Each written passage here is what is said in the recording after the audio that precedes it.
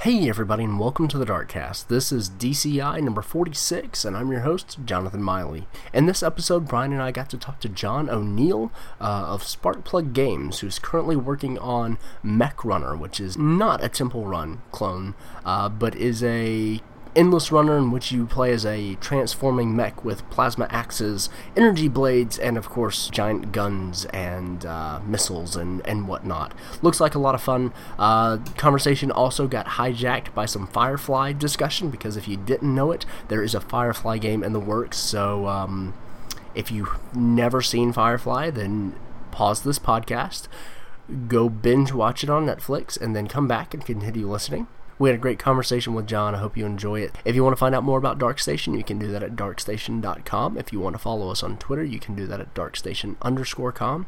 If you want to subscribe to us, you can do that on iTunes. We are the Darkcast. While you're there, give us a review and let us know what you think of the show. And finally, if you want to send us an email, you can do that at podcast@darkstation.com. For more information about Mech Runner or Firefly, check out the links in the show notes to this episode. As always, thank you for listening. Now on with the show.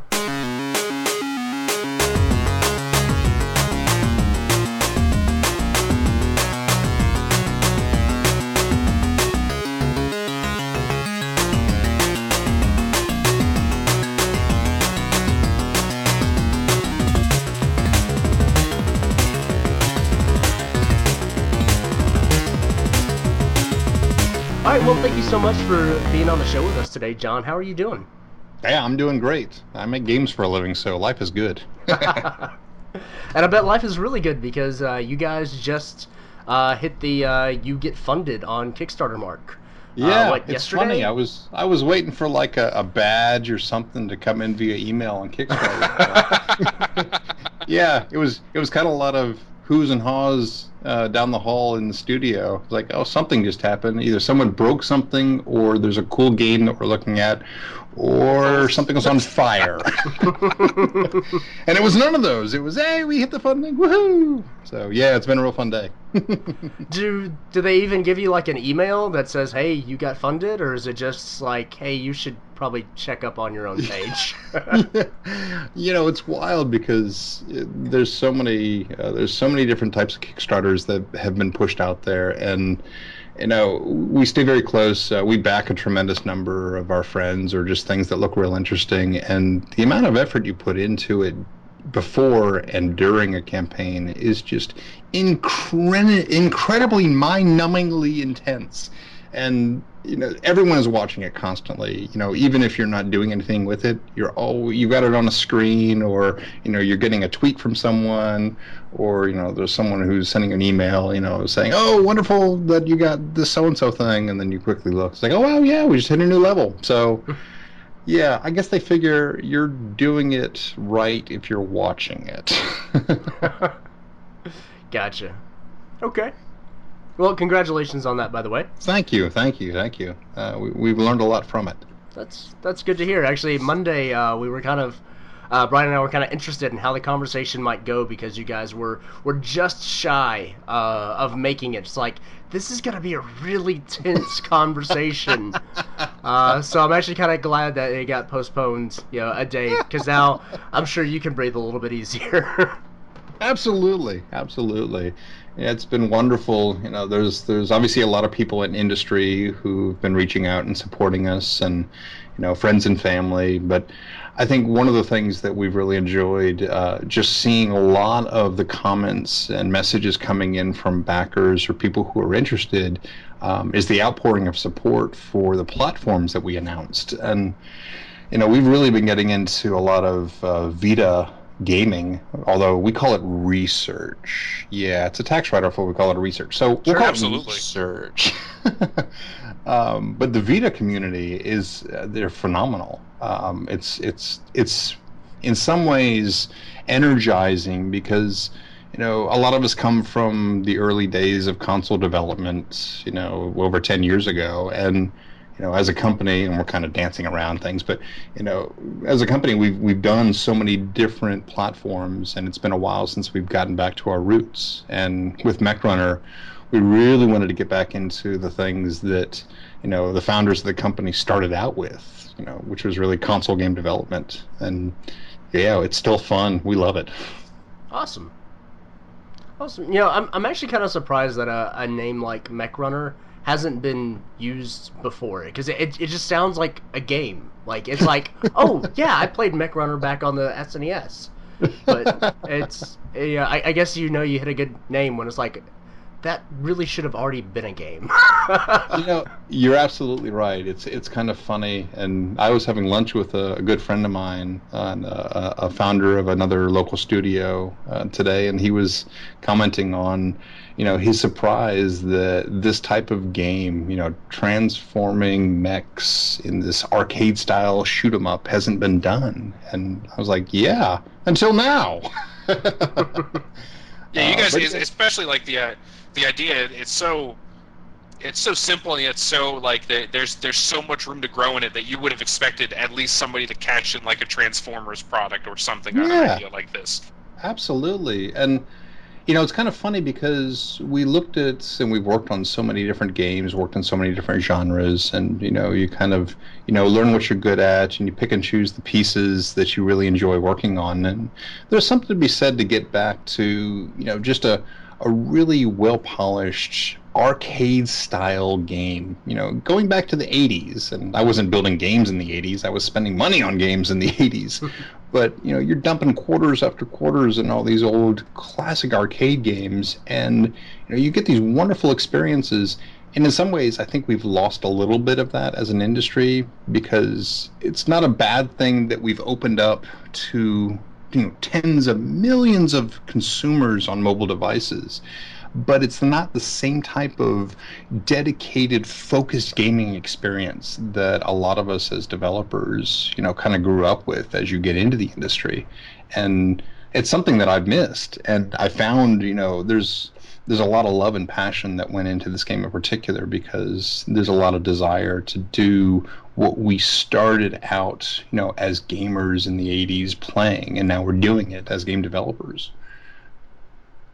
And that was such I only remember it as a kid in the arcades and stuff like that, but that was such a different time because those games were designed for a completely different purpose. And so the kind of pleasure centers that they had to hit hard, and they had to hit often in order to keep you pushing your quarters in.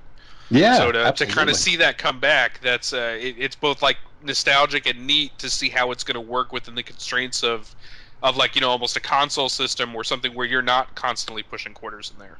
Exactly. And I think it's wonderful. This current last couple of years, the revitalization of the industry through indie game development and the accessibility to all the platforms.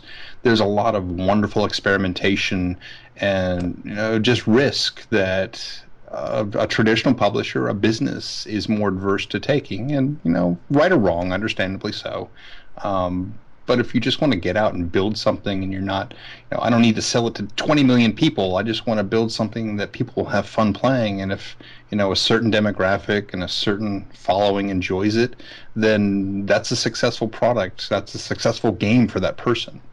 And I think we've kind of carried that philosophy along with what we're doing now, that, I'd love to have 10 million people play this, but I know I'm not going to have 10 million people play this.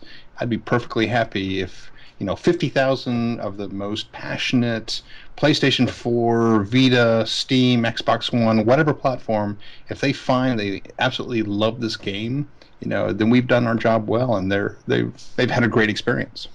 I think that idea of expectation seems to be kind of the big separator in that dichotomy of like AAA and indie publisher. And you've got that AAA space where last year, or I know the year before, I forget, whenever it came out, the Tomb Raider reboot. Came out. That was only last year. That was last year. I just finished that one too. It's so great. I love that game. And I want to say 3 or 4 million people played that game. But the AAA expectations were so high that in Square Enix's eyes, that was still a failure. Yeah. And then you're coming out and you're not only are you having fun making the game, but your expectations are set to the point where as long as some people play it and some people get out of it, you're considering it a success. And it's so funny seeing that huge distinction.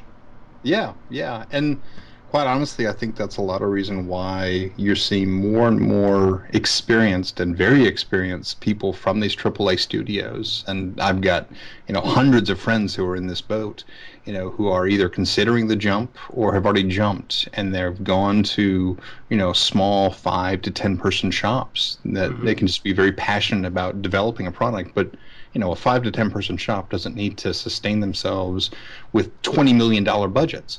That's nice because you can buy a small island, but you don't need it. So, and you can. My wife watches an awful lot of HGTV. That'll get you a very nice island. Nice plug for them as well. Yeah, right? There you go. This episode's sponsored by. Right. I wish. That would be amazing. But speaking of kind of the developers that are moving from the AAA space, tell us a little bit about yourself and your background. Yeah, absolutely. So I kind of fell into the industry while I was finishing a degree at NC State way back in the early 90s. And a good friend of mine, who actually is the same person I had lunch with today, who started a studio of his own, he got a job at Microprose back when Microprose was still in existence and when they had a studio here in the Chapel Hill, North Carolina area. And back then, it was a lot of PC gaming, consoles were out there, but I don't think Microprose was doing that much. But kind of had an opportunity to join a young team and was very fortunate to work with the Sid Meier properties on colonization for Windows, CivNet, Civ2. We even dabbled on an XCOM port at one time that got killed. But it was a wonderful time, just a junior programmer, getting my feet wet, and then spent a couple of years after a layoff doing some consulting in Texas. Moved around a little bit, and ultimately what are we at now? About 14 years ago, I moved back to North Carolina and joined up with Vicious Cycle, again, started by a bunch of friends of mine. And that's really where, I kind of got into the middle of console development, and Robotech Battlecry was the first big one that I was involved with. And, that came through with a lot of inspiration on the current title with Mech Runner. So I spent a couple of years with Vicious, and then I started getting that itch to do something more from a business perspective, because I'd always been very technical with my background, but I'd also enjoyed, kind of the communications and the outreach and the working with other developers. And so about 6.5 years ago, I finally took the plunge, said, well, back before it was kind of hip to be an indie, I was kind of interested. So pre-braid. Yeah, exactly. Pre-braid. Before the movie, before all that stuff. A good friend of mine who was the art director at Vicious Cycle and I just kind of talked about the interest in trying to get back to our roots as game developers, moving away from 2 to 3 year projects and trying things on the smaller scale, still console based but smaller scale. And so this was 2008. And said, let's start a company right when the economy is taking a dive. That seems like a great idea. Yeah. Built on fantastic ideas. Indie was popular. Starting a company right at the dive. This is how. Oh, man, if you could make it through that crap, you can make it through anything, I guess. But it was interesting because I didn't have a lot of other entrepreneurs in the game industry in this area in particular to kind of give me advice and guide me. And in the past 6 years, it's kind of trial by fire. Whatever contracts we could find is what we would use to sustain ourselves. We were funded based on the work that we did. So it's funny how oftentimes people will look at a portfolio from an individual for a company, and us in particular, and it's all over the map. There's things we've done. We've done games with Namco and Pac-Man. We've done games for Dairy Queen. We've done games for Big Fish. We've worked with Atari. We've worked with IBM.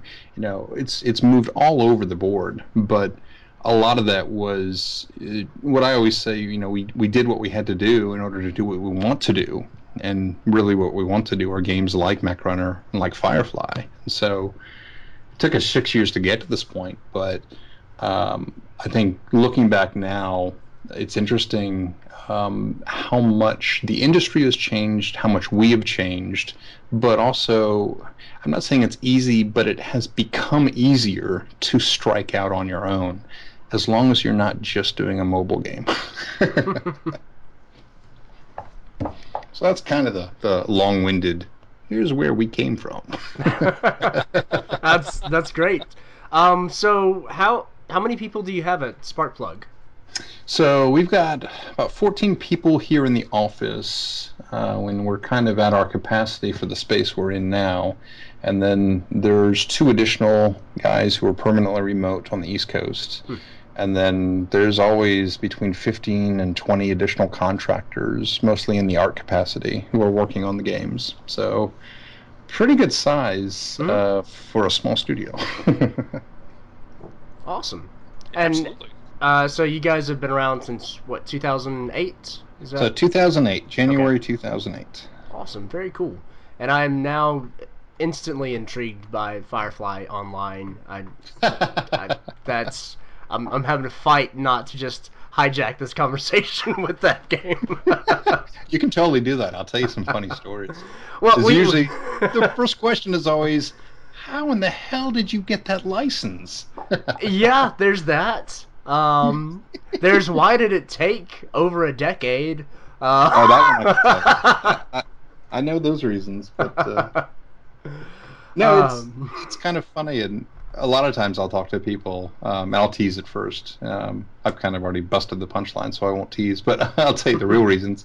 And one of the most important things, I think, to those who are really thinking of branching out and, getting out of their comfort zone of working for a stable 9-to-5 paycheck every 2 week type thing, and, see what you can do independently or with small teams.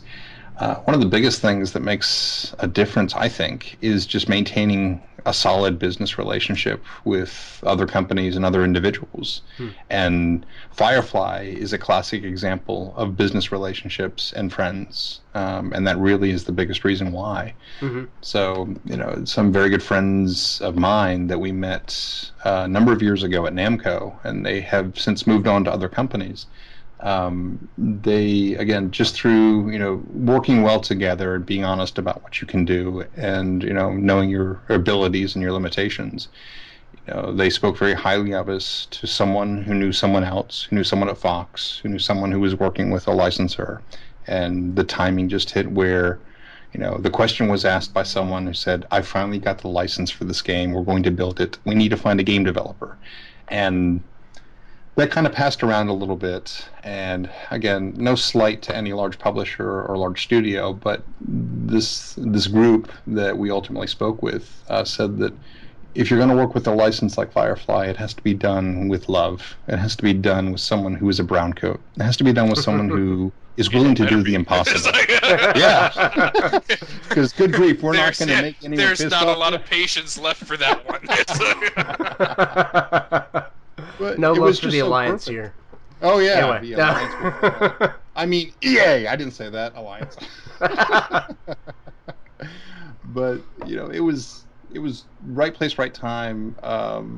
Just talking about if you're going to build something, don't necessarily know where the money or time comes from, but it has to be done. It's damn well time to make something shiny, and so we did. We said, I don't have the answers. I don't know how it's going to get to where we need to get it, but by God, we will build it, and we will build it to be the most mighty thing ever. And that was the right thing to say, because in the beginning, when we first started, we were handed a 9,000-page non-disclosure agreement about the license before they tell us that was the license. And then it was so if you could work with this said confidential license, what would you build? It was like, wait a minute, you don't have a design? You're interested in ideas? It's like, well, we have ideas, but what do you think? You're the experts. You're the game developers. You just made me sign a paper that said I wasn't allowed to think about it. I can't breathe without asking permission. And I completely understand the confidentiality. It makes a lot of sense. And it's funny because we talk often with our friends at Fox and our friends at QMX, and it's interesting that obviously the license, 10 years ago, Fox cancels the show, but the people who canceled it are long since gone. Mm-hmm. So everyone who's there now has to live with the fact that those before them are the evil ones. Because, quite honestly, I mean, the people at Fox that we work with are some of the most awesome individuals we've ever had the pleasure. They will bend over backwards to get us content that we didn't even know existed. And, they want to see this succeed. In some ways, probably more than everyone else, because it's make this right with the fans. It's their redemption story. It is, totally.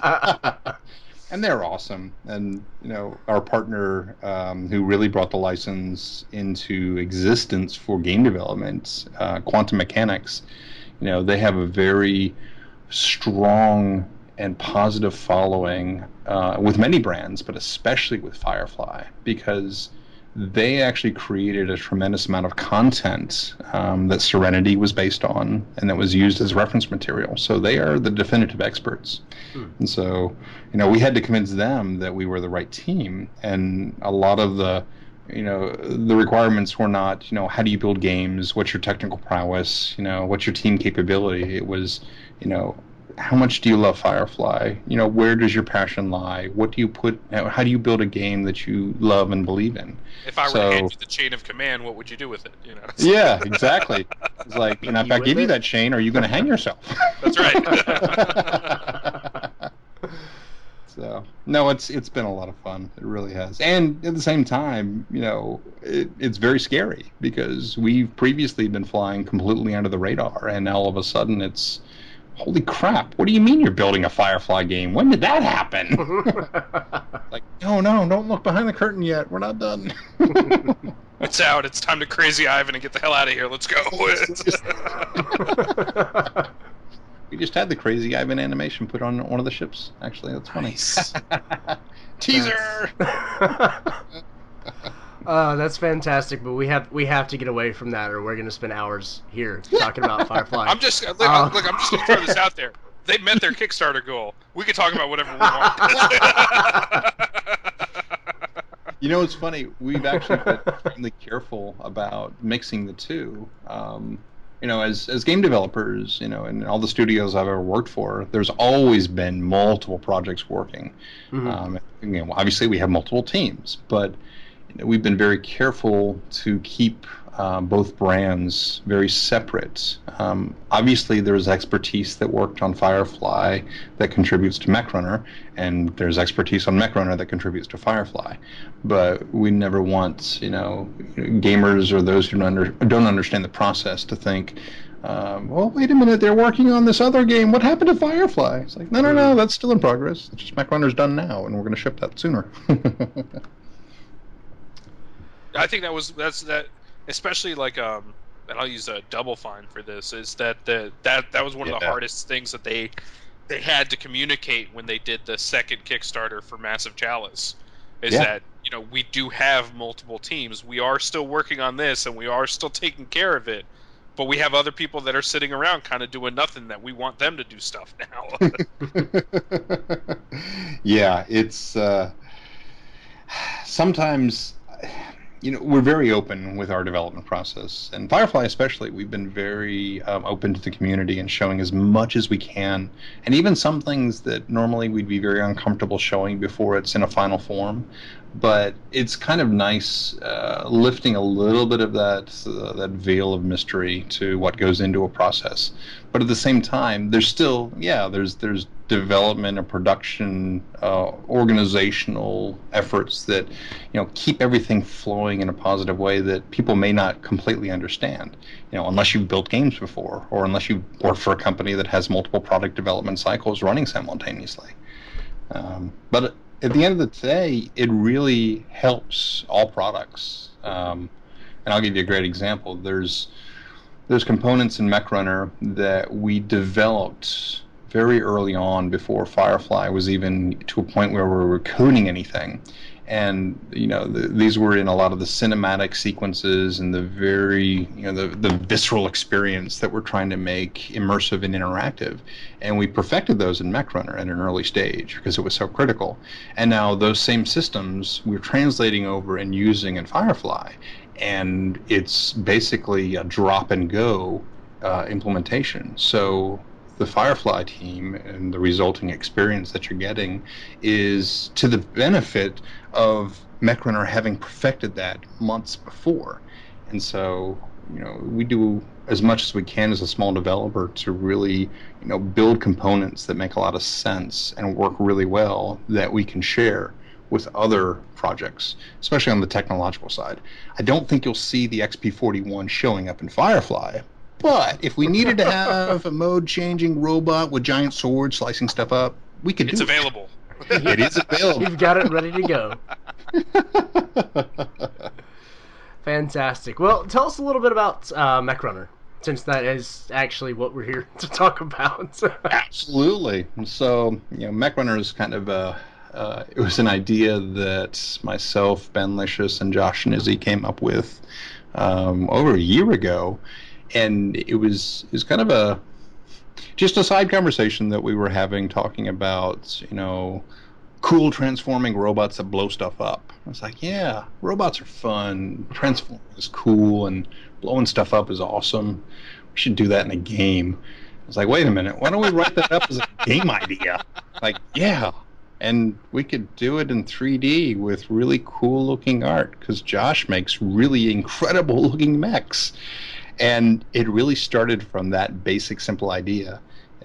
Ben Licious and I, when we worked on Robotech together, it was a fun experience because it was building a game with intense passion, with a brand that was very beloved at the time. Harmony Gold was very much behind the idea, and just flying around as a transforming, mode-changing robot.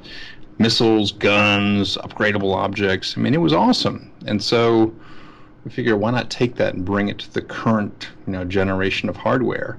And it's interesting because when we started the project and Josh started sketching out the concepts for this main mech, the XP41, it was like, yeah, that's really incredible looking, and oh my gosh, how are we going to drive this on these devices? That's like millions of polygons. It's like, don't worry about it, we'll figure it out, we'll do it. So kind of the being unhindered and just letting a creative idea go. It's like we knew, from the talent and experience we've had as game developers, we knew we could make it work, but getting those visuals to a point where it was like, yeah, I want one of those on my desk, and I want a 60-foot version at E3, and I want one that converts into my car. Yeah. Absolutely. So we kept it simple. It's and the name.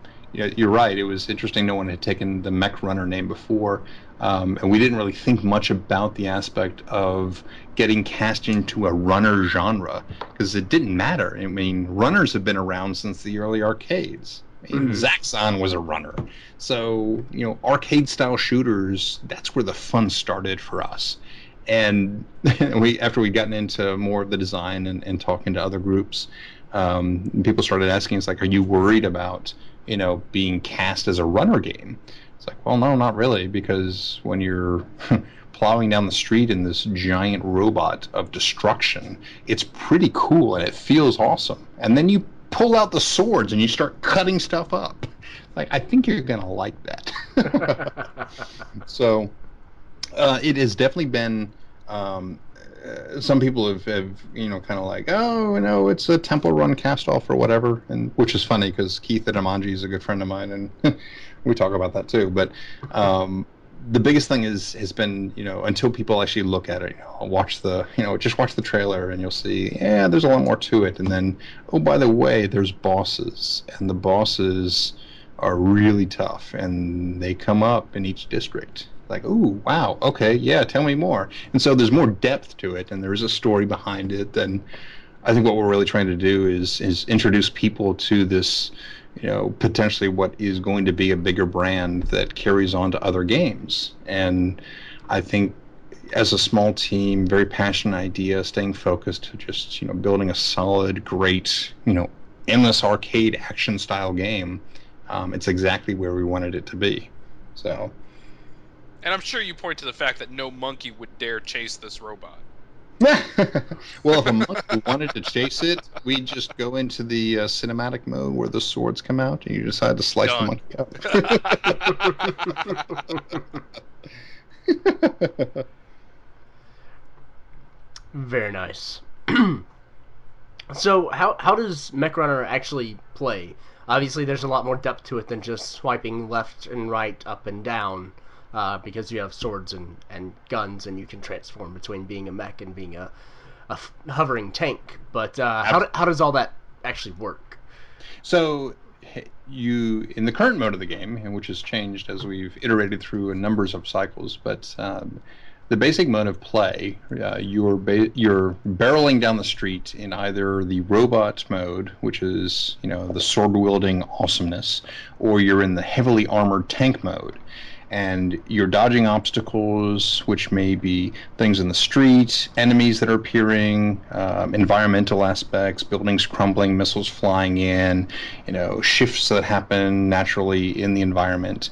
And you're along the way, you're potentially collecting humans that I don't know why they're out on the streets while the missiles are falling, but they're there, and you should probably save them. And so we let you save them. There's no monkeys. You wouldn't save monkeys, but you do save humans. And so, part of the goal is to rescue and save as many people as you can while you're destroying this onslaught of the Russian forces, the KGB forces, kind of a bit of Division of Advanced Weaponry, which is your main enemy. And there's all sorts of these mechs that are up against you. So the combat sequences kind of interrupt your obstacle sequence. You go through a bit of a reward sequence, saving people, picking up power-ups, deciding if you're going to off-road to another district.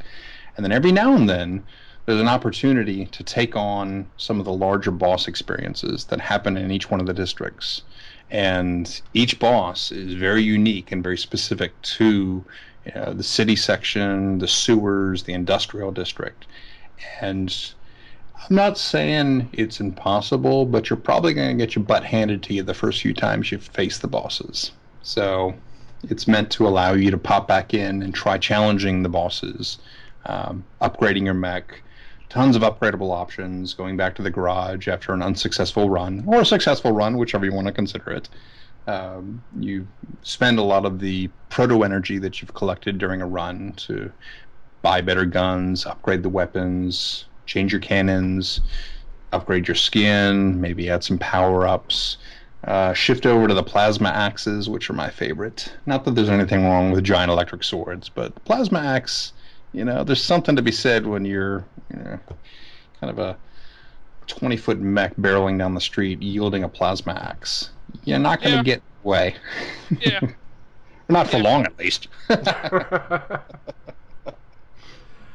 And then one of the other things that you kind of discover, the purpose of those weapons that you're carrying.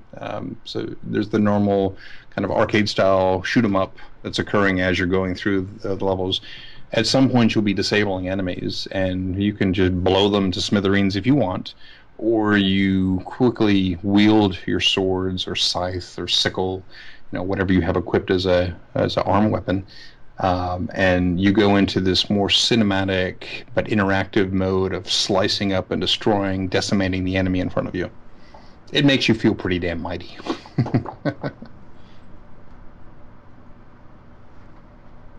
Very nice. Certainly sounds like it. Yeah.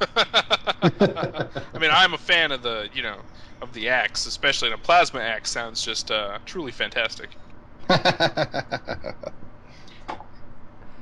So how do the boss battles play out? Do you continue running? Is it still like how does that differ so those from the main? Those are all very gameplay? unique. Okay. So each boss, you have a very distinct challenge type. So not to give any spoilers away, but Sure.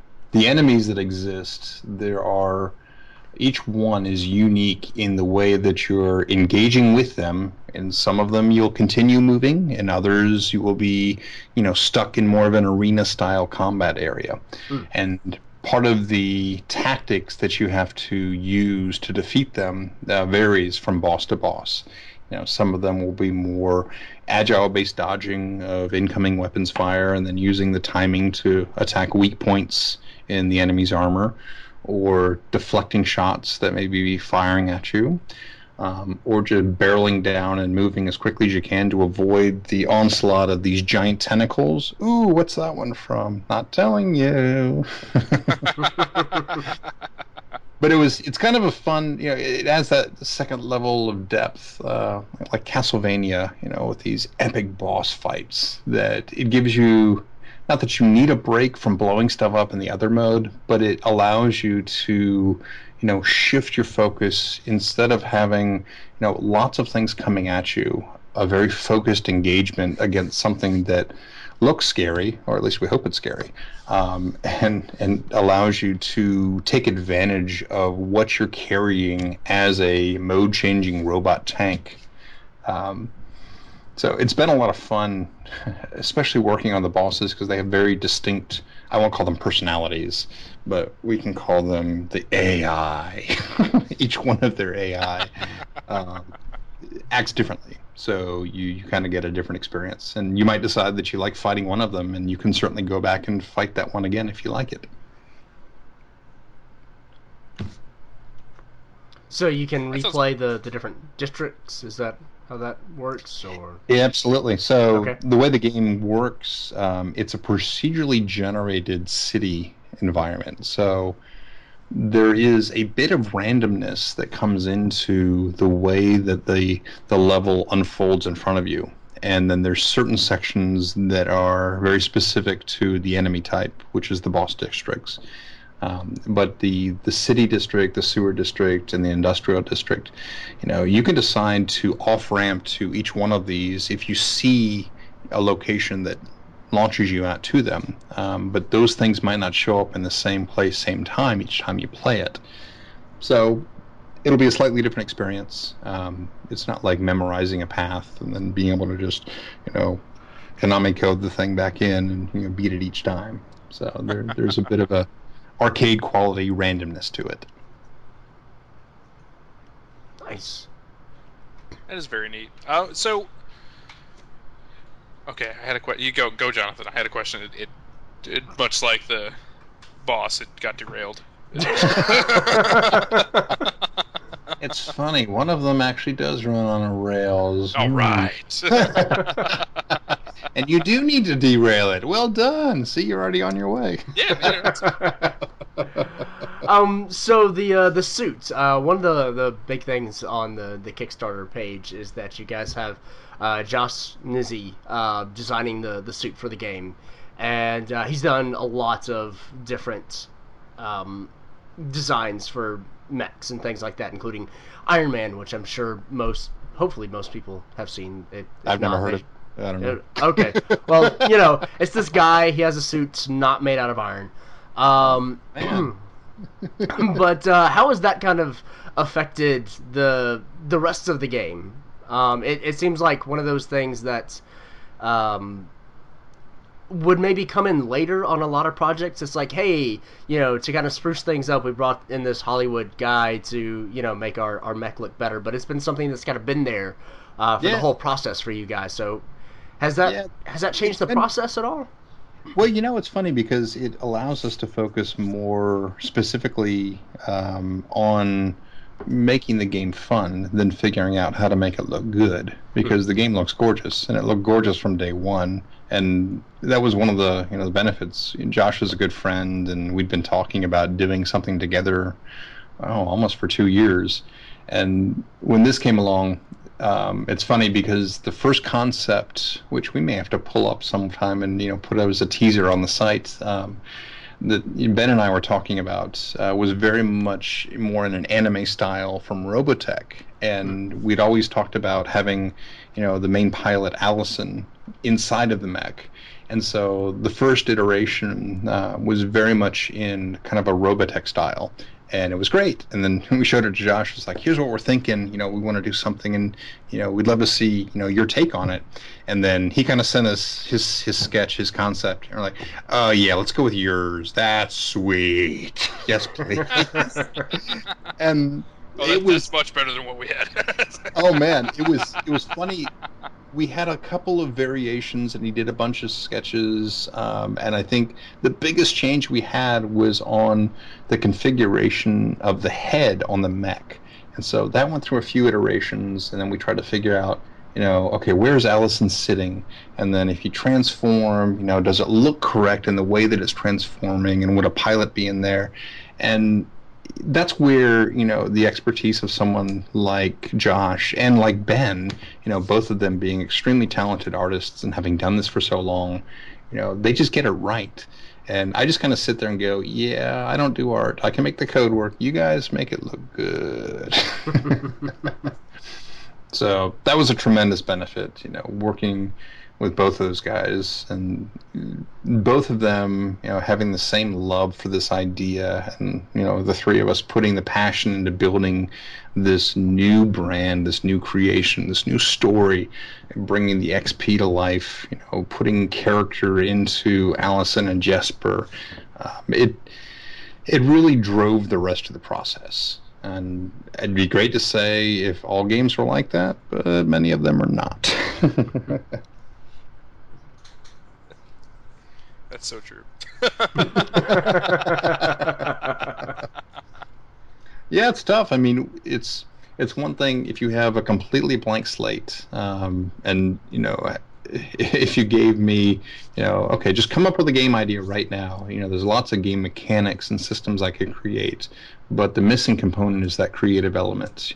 Give me the visual representation that brings it all together. And there's so many times when the appreciation for the value of a strong concept artist or a 3D modeler, they really, they lock in an idea, and then, you really rally behind it. And it's hard to find that talent, but when you do, you've got it. And good grief, we know you've got it here. Yeah, there's definitely something to be said where a great story will definitely get you far, but if you have kind of great visuals, you're able to kind of get away with a lot of things. It'd almost be forgiven of a lot of stuff. So to have both is that's really nice. Yeah, it's a perfect world in that case. I'm still pinching myself.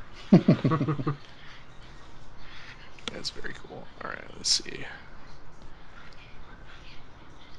So as far as Kickstarter goes, we'll try to get this podcast up as soon as possible, because we like to do that for Kickstarter projects, even though you guys, as of this recording, only have like 2 days left. But still, time for people to go in and back and get cool prizes and stuff like that.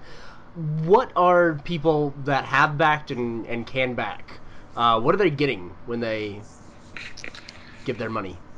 Yeah, so it's wonderful, going out there, and you can get basically a full copy of the game for PC, Mac, which will be distributed via Steam, or the PlayStation 4 and Vita version. So we're cross-selling those products together. So if you have both systems, you only pay for Cross-buy. Yes. Cross-buy is awesome. That's excellent. So that's just the base level. You put $10 in, and there you go.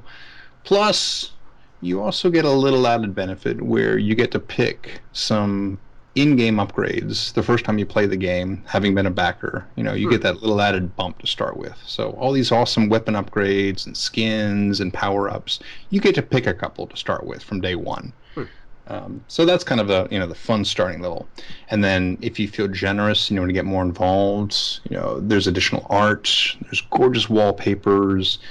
There's the soundtrack done by a very talented composer, David Joseph Wesley, who is currently working on Family Guy with Fox. Wonderful, wonderful soundtrack. Sometimes I'll just play the soundtrack as I'm driving home, and then I want to drive around and slice things up with my truck, which is not good, but I don't recommend that. But it's awesome to listen to. And then there's Obviously, we're doing a bit more concept art booklets. There's a tremendous amount of content that shows the evolution of the game. There's additional levels of unlock items that we can give you access to. And then we start getting into things like posters, T-shirts, and then really awesome items, which are one of them is a 3-inch bust of the main XP41. It's this cool head on a stick. No, not quite a stick, but it's incredible looking bust print, which we've just gotten a few pre-production runs on, and they look incredible. So I'm kind of anxious to get a bunch on my desk as well. And then, if you really love mechs, there's actually a picture of a 6-inch version of the XP41 statue that we're only offering 100 of those, and those 100 will be signed by Josh, and then we'll never allow any other models of that type to be signed.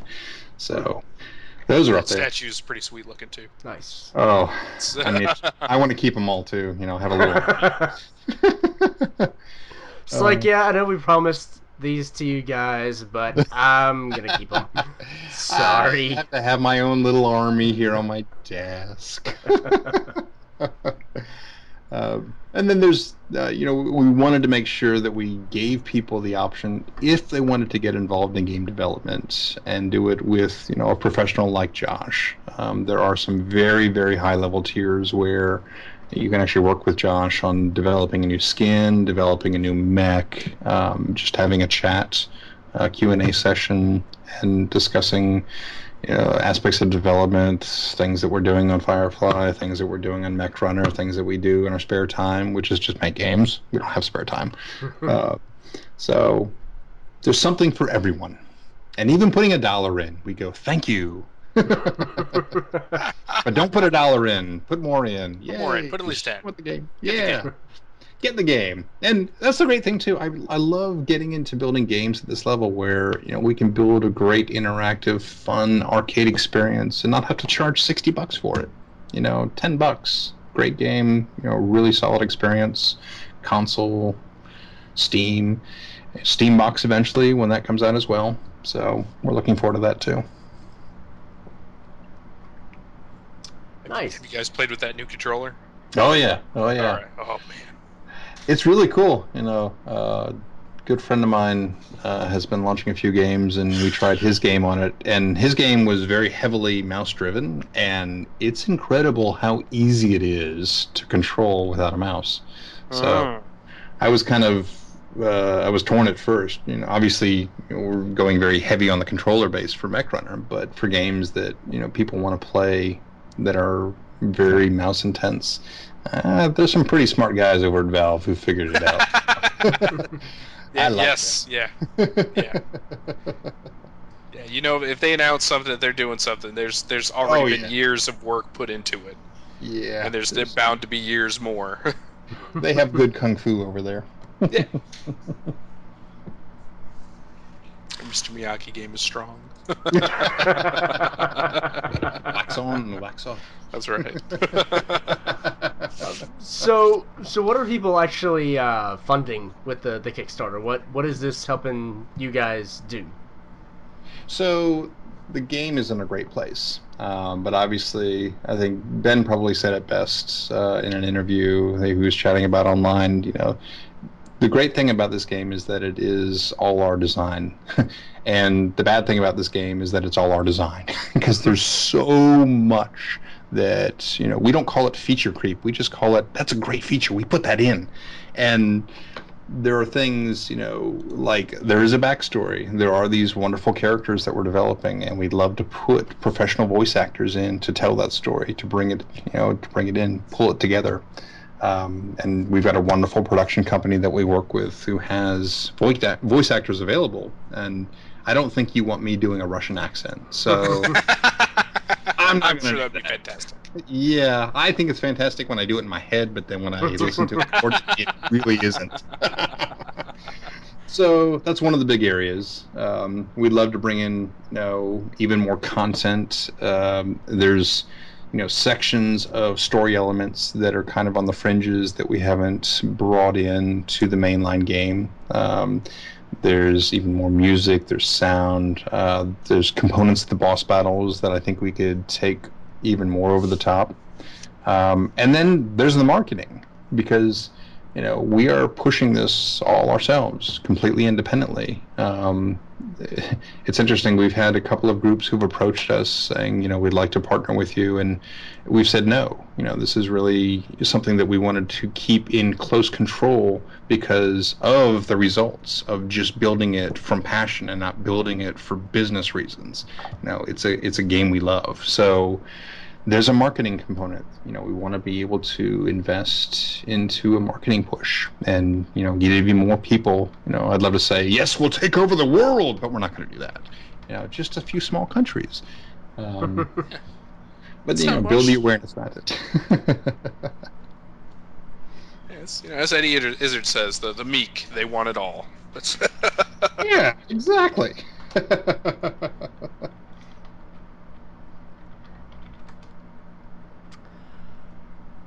Well, Brian, do you have any other questions before we go to the end game? I think we're good for the end game. All right. Get started. So as we kind of explained in the beginning, we like to end with a, and he says it was kind of inspired. I'm going to tell you it was directly inspired because I thought it was a great idea from the questionnaire at the end of the Inside the Actors Studio with James Lipton. We got 6 questions. They're just as intimidating, as intense as his questions are. So we will start with question number 1. Who is 42. your favorite? 42. That's who's your favorite video game protagonist? Ooh, see, I'm gonna nerd out a little bit. Do it. It's Indiana Jones, because we're going back to the old school '80s arcade games, and I don't know if you've got one of those questions thinking about the favorite game of all time. It wasn't Indiana Jones and the Temple of Doom, although that was up there. Star Wars, the '82 arcade version from Atari. I must have spent $50 as a kid, which was a lot of money for a kid on that game. But the other game I played, it was always indie, and it was the kind of the runner style game. You got Indy running around on the screen, and I've got flashbacks of playing that damn game. I don't think I can release it. It's crazy. So, yep. I'm not going modern. All the modern stuff is great, but I was already a game developer at that point, and that kind of killed it for me. I have to go back to, not that it's a bad thing, people, if you want to get into games, but, oh, man, it changes everything about, your appreciation for what you're doing. Mm-hmm. Master Chief is badass, so I'll slip it in. I'll go into that. It's okay. Indy's acceptable. We can roll with that. Works perfectly well. In regards to that Star Wars game, I actually remember missing the blowing out the birthday candles on a birthday cake because I was playing on that. Yes. So that's I get where you're coming from there. I feel it. Oh, that's awesome. Well done. So flipping the coin there, who would be your favorite antagonist? Ooh, favorite antagonist. Wow. A boy and his blob. How about the blob in that one? I was horrible at that game, and I wanted to love that game, but I played the game and I was terrible at it. So the blob was the antagonist for me there. Killed me. Sure. Totally killed me. If third question, what would be your least favorite theme or trope in video games today? What would you kind of like to see go away? Oh, interesting. Anything that has Vil on it. Completely understandable. Sure. Yeah. Like it. Yeah. And there will be cows in Firefly. I'm going to slip that in now, but it's not Farmville in space. So I'm just saying. Just got to slip that one in too. Well, speaking of Firefly, your fourth question, and obviously you'll be graded heavily on this. Who is your favorite Firefly character? My favorite Firefly character, Jubal Early. It's not even one of the big damn heroes. Jubal Early had the most incredible character development.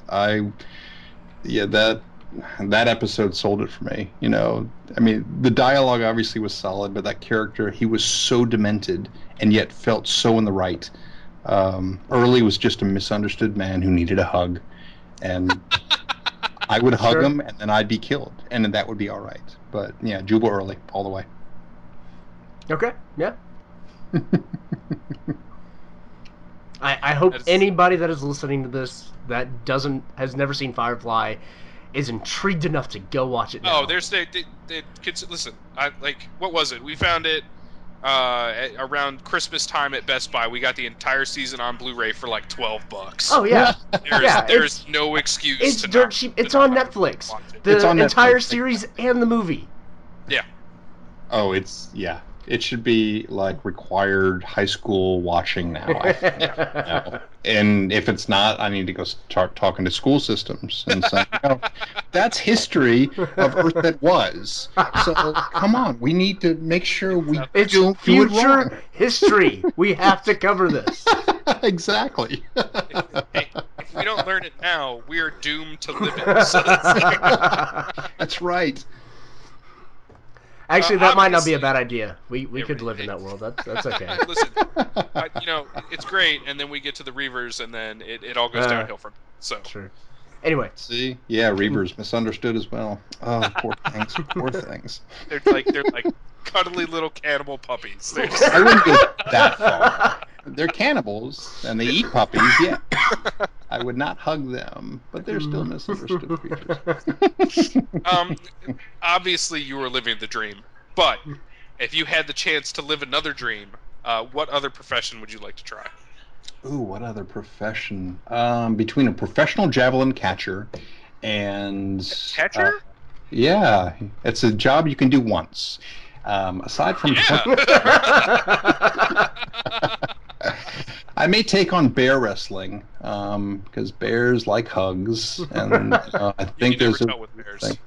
Well, I'll tell you, you're chatting with people in Alaska, they got some arenas up there, and those bears are just itching for a fight. Specifically about bear folklore, and they could not pinpoint a single one that wow.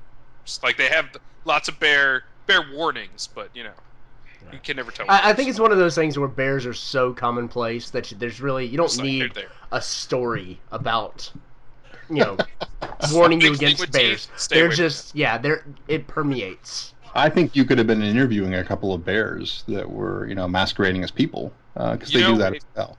You put them on this Skype line, and I will talk to bears. It will be a great conversation filled with lots of and.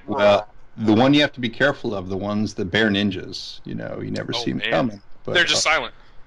It is, and then it's over. And then it's over, and then they're using your bones to pick their teeth. Oh, yeah. Oh, yeah. Horrible. Now I'm going to have nightmares now. Thank you. That's my job. I'm a professional nightmare creator. In the middle of the night, honey, did you hear that? No, that's why I'm worried. But damn John for having that other job idea. Oh, man. Exactly. The bear ninja. Fantastic other job, sir. Thank you. So just to be clear, did you want to just wrestle a bear, or do you want to actually be a bear ninja? See, yes. I could tell you, but then I'd have to kill you. Can't go there. Can't go there.